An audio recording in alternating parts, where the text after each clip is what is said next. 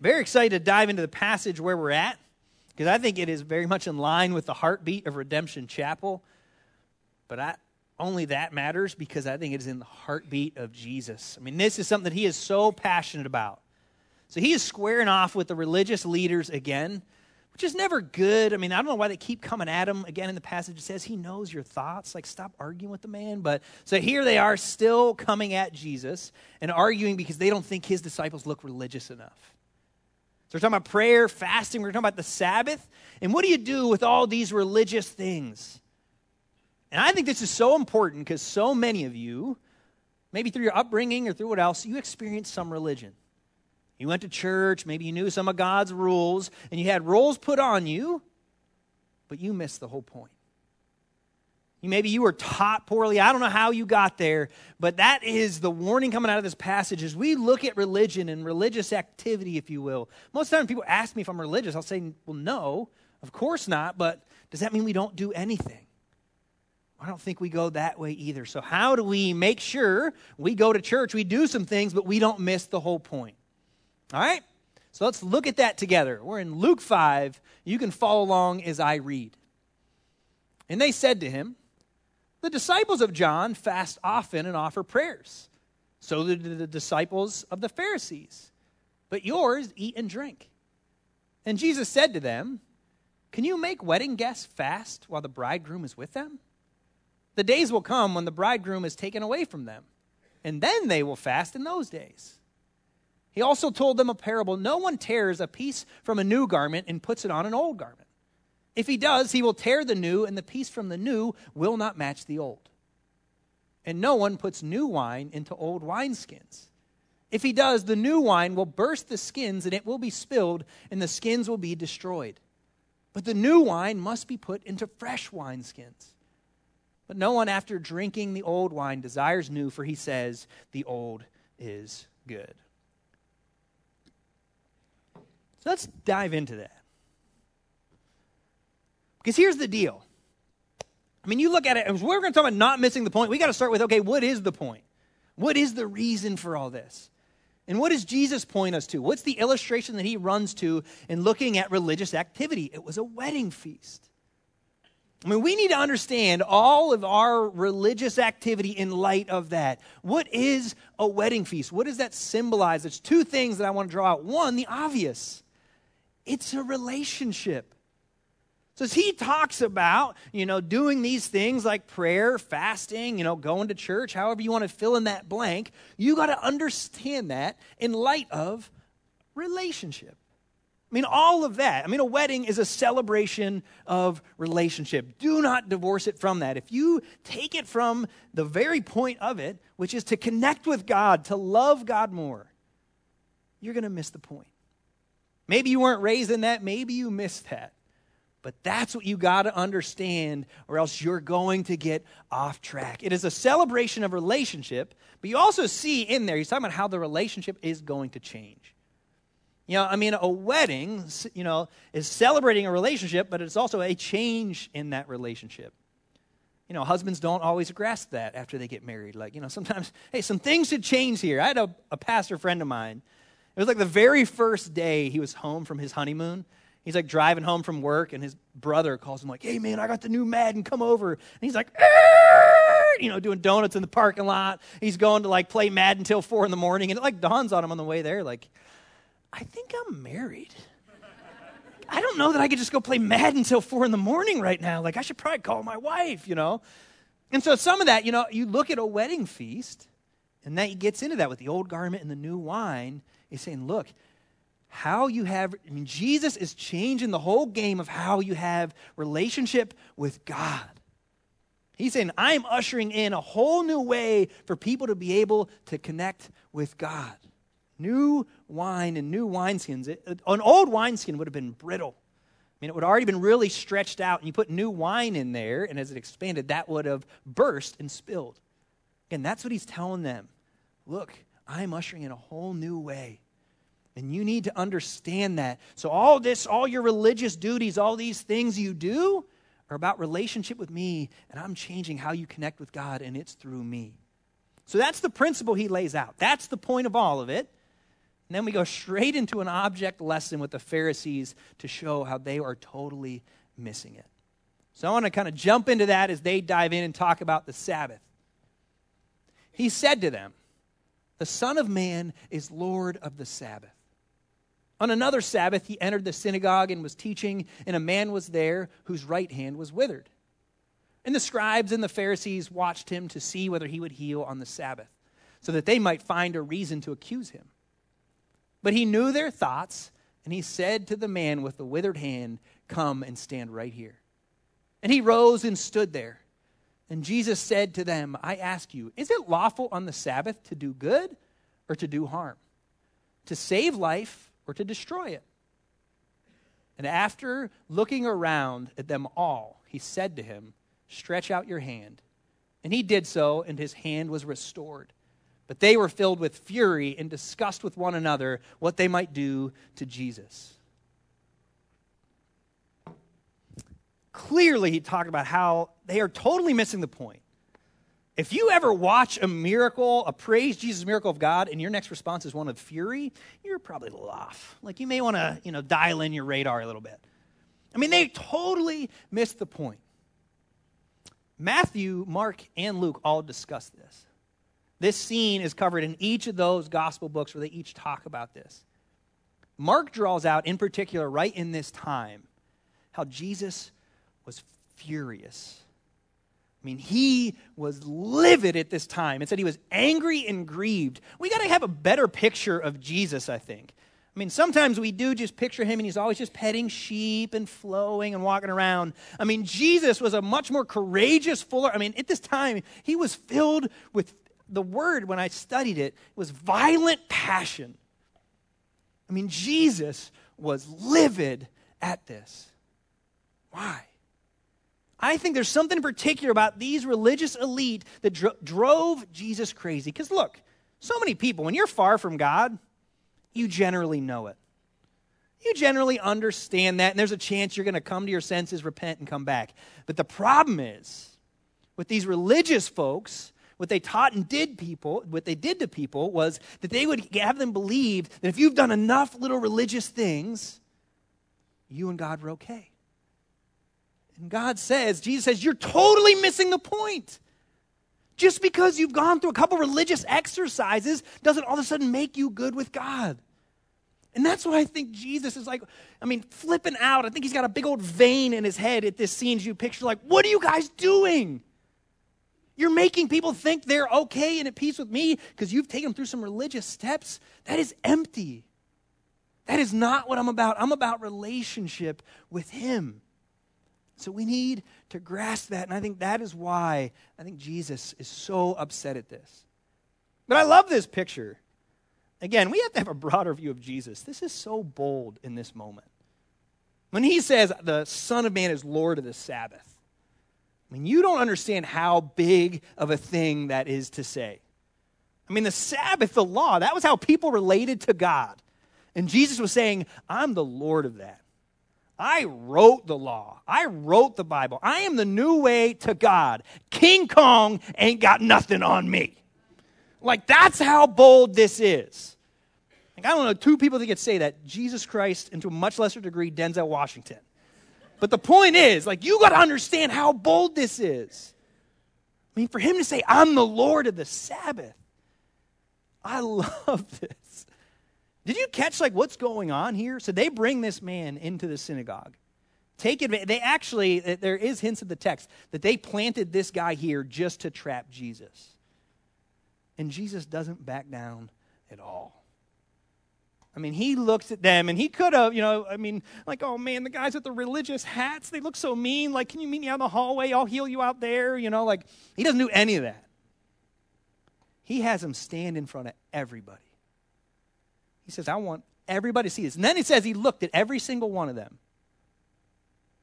He says, I want you to stretch out your hand. Because I don't want anybody to miss this, because you have gotten this so backwards with your empty religion. You need to understand the point, and it's I desire to connect with you. I desire to have a wedding feast with you and celebrate with you. So I want to make sure you don't miss the point. I think so many people were raised in this way. totally missing all of it. So how can you surefire way know if you're missing the point? Let's look at this together. A couple things to help you navigate this. You might be missing the point if you add man-made rules to God's rules.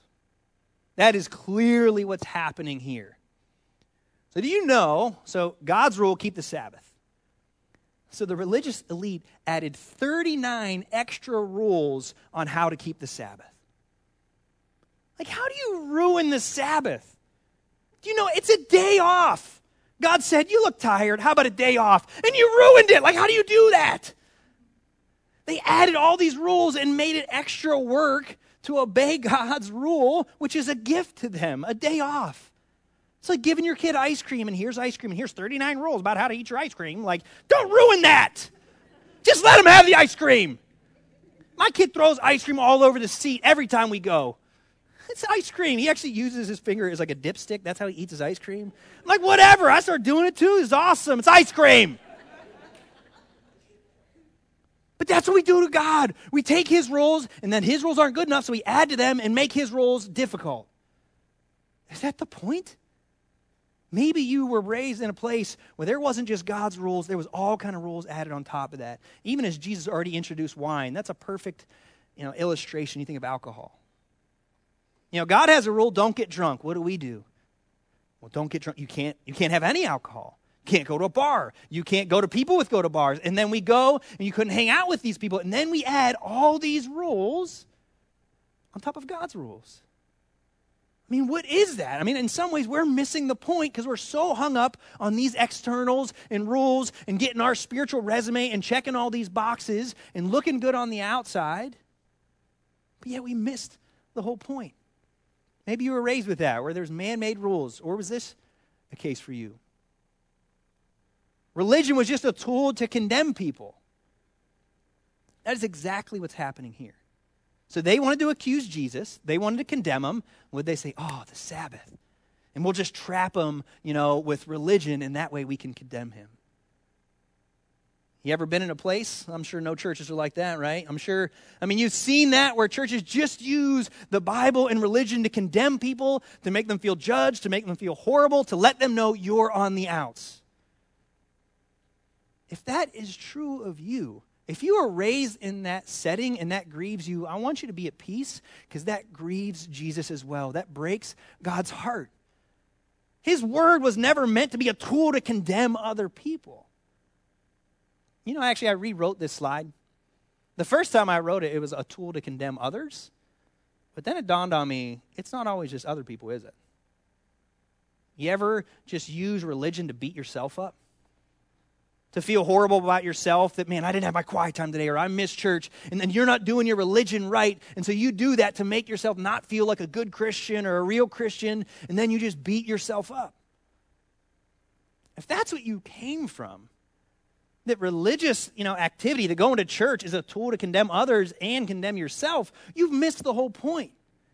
If you don't go to church, or if you, miss a quiet time and you feel like this, like you might be missing the point. That is one of the greatest skits of all time. I don't know. There's something about Chris Farley asking Paul McCartney, hey, remember when you played with the Beatles? That was awesome. I don't know, it just works for me. But if that's you, do you ever do that? If you miss church, or if you, miss time with the Lord, and you're just like, idiot, stupid. It's so good. But none of us have ever beat ourselves up because we're not religious enough like some of those other good religious folks. If you do that, you might be missing the point. You got to get this down. We got to go to the next slide. Or does it lead you to pride? You ever been in those circles or ever done that? Feel good about yourself because you got a nice, good religious resume, and you feel proud because, you go to Bible, you know the Bible, you go to Bible study, you register for women's study even before the announcement, like, look at you. Look how impressive that, we do that, right? You get puffed up as if you're building a spiritual resume. You go to church enough, you do enough religious things as if you're going to hand that to God and he's going to be impressed. And then we condemn others and it puffs us up like, oh, wow, he only went to church that many times. Whew. Clearly not as good as me. If you have ever felt proud because you've done some things in the church, you've missed the whole point. That's not what it's about. It's not about building yourself up and making yourself feel impressive. You missed the point. What about this last one? If it makes you self-centered. Remember as Jesus talked about the Sabbath. He's like, wait a minute. Like, these things that I've put out before you, are they supposed to do good or harm? To save life or destroy? He's like condemning them. I mean, he's coming at them and telling them, look, you've missed the whole point. You're using my name. You're using religion to become worse people. That's the exact opposite. If in your, going to church, reading the Bible, does it make you more loving, more gracious, maybe you're missing the point. I mean, I debate on this slide too. I actually makes you self-centered, makes you a big meanie face or curmudgeon. But you ever see that? You ever notice that sometimes? Super religious people are some of the meanest people you ever met. Something doesn't seem right. I've seen that in my life. I went to a religious school. So I was in a private religious school for some of my younger years, and I figured this out at 8.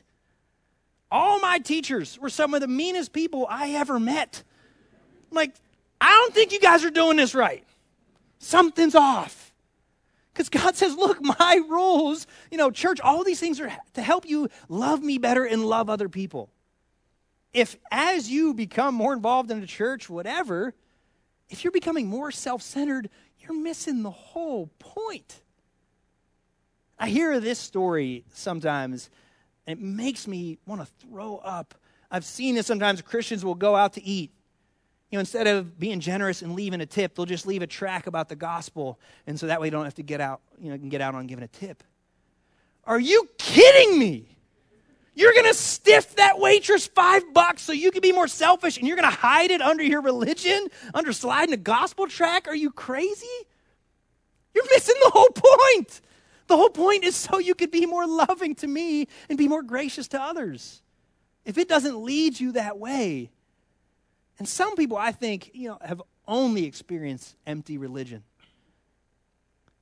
But I think some of us, even as we've stepped in a relationship, we fall back into this mentality of proving ourselves to God, becoming more selfish, whatever it is. But please do not miss the point. But I do want to be careful. So I think as well, sometimes we can make this old mistake. I don't think we want to throw the baby out with the bathwater. Now, pure religion, if you feel like, you're going to make yourself acceptable to God by doing stuff, that's completely out the window. But here in this passage, what are we talking about? Prayer, fasting, the Sabbath. And what Jesus doesn't do is say, that doesn't matter.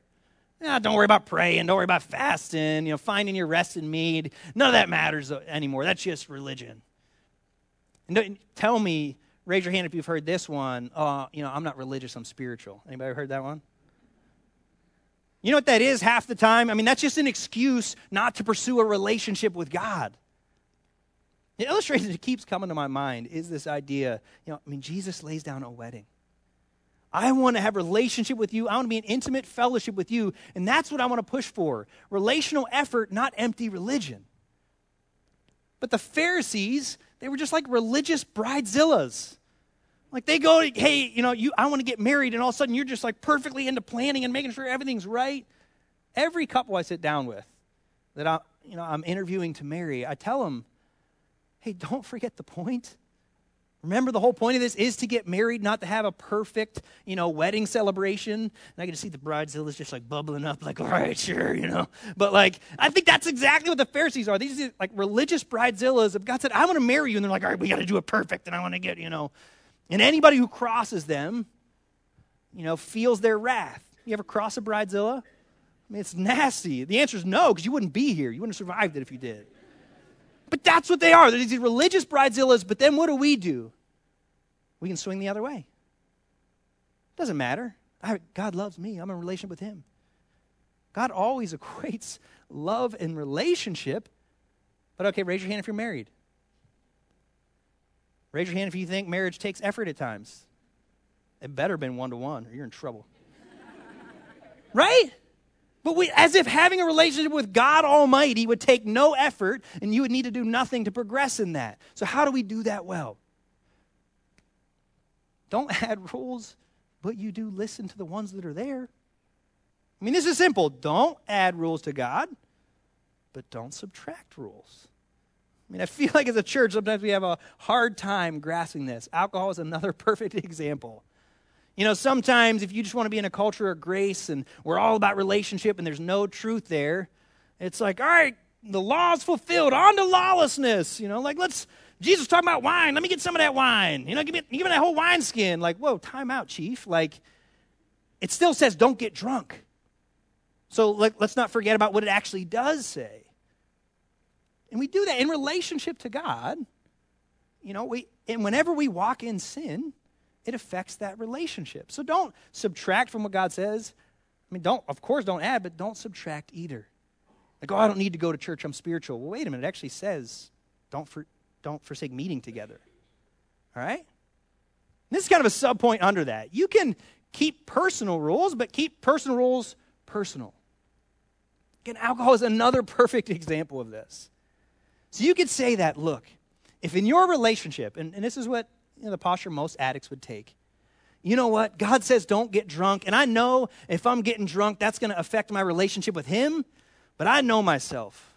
And if I have one, I'm having 27, so I'm not going to have one. I'm out. You should do that. I affirm that. I respect that. If for you feel like I just can't even touch alcohol, that's fantastic. I encourage that. But don't take that man-made rule and place it on somebody else. That's when it's trouble. I was talking to a guy on the phone. He was really wrestling with music and songs and, what do I do? Can I listen to this song or can I listen to that? I can't make, a rule from God that says you can only listen to songs on 95.5 The Fish. That's not in there. It just isn't. But from there, if you feel like, man, I got to do this for me, that's fine. If I want to say for my relationship with God, I need to get time in the Word every morning. But then when I start saying you're not a real Christian if you don't, now we're in trouble. So keep personal rules personal. And then from there, get your heart right. Because we're talking about prayer and fasting. We're talking about the same activity, but it can be wildly different if your heart is in the wrong place. So like Christian Kirksey says, you got to know your why. What is the why for you? Know why you do this. So yes, I think you should pray.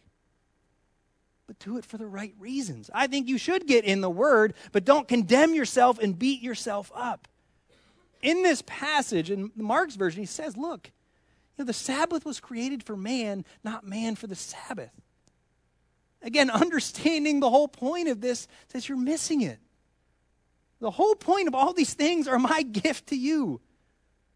God says, I want to know you more. I want you to know me. He gives us his word. And all of a sudden we use that as a tool to beat each other up and to condemn ourselves. That's crazy. Man, it totally misses the point. You got to get your heart right and understanding, okay, all these things are a gift from God. So what I want you to do, at the very least, next time you come to church, anytime you get involved in any of these things, I want you to just pray a simple prayer. This is everybody's homework. Whatever religious activity you're involved in at any other level, before you do that, just pray, God, I want to love you more because of this. God, I want to meet with you. Will you meet with me? Can I hear from you in this next hour or whatever it is you're doing? Pray that prayer next time you come to church. Particularly with devotions and getting in the Word, it's so easy to slip away from that and forget that as you're doing that, as you're praying, God Almighty sits down next to you and says, tell me about your life. Let me be here with you.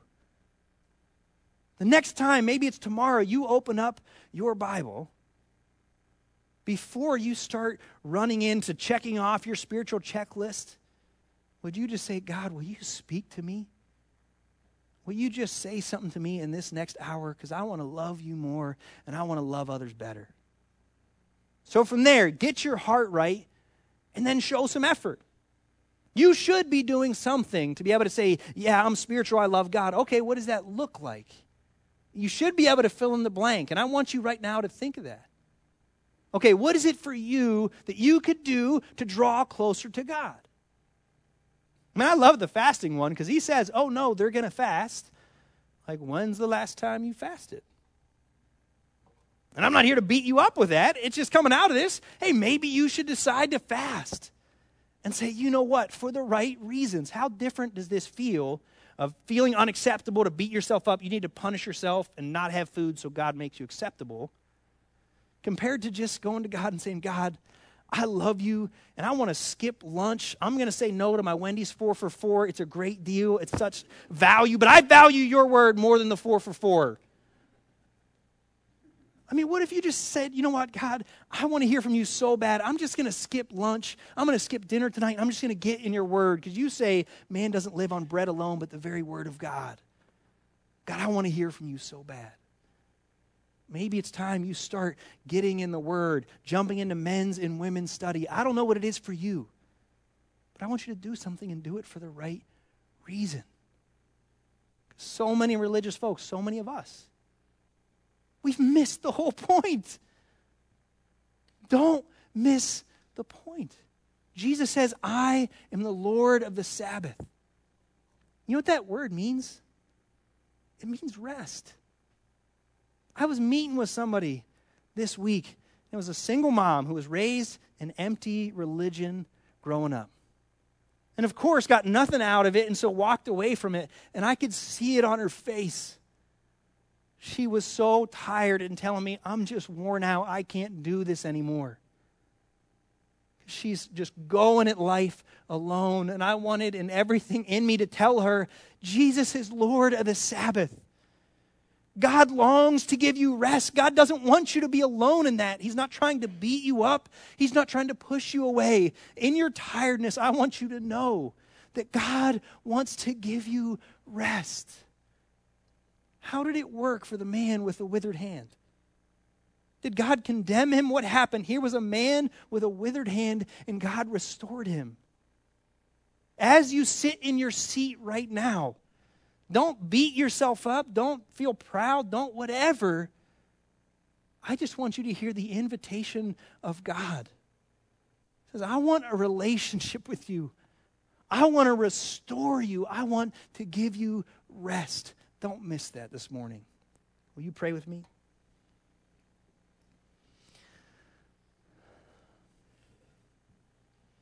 Father God, I pray that you would move. God, for so many of us, God, that we're raised with just some empty religious practices and feeling like we're okay with you, and we have totally missed it. God, I pray that your Spirit would move. God, that you would just breathe clarity. God, help us to understand that you are for us, not against us. That everything that you give to us, everything you ask of us is a gift. A gift that we can enjoy relationship with you. God, right now, would you prepare our hearts to be able to understand that? Will you speak truth? That you long for relationship with us, not empty religion. God, help us to believe that now in Jesus' name. Amen.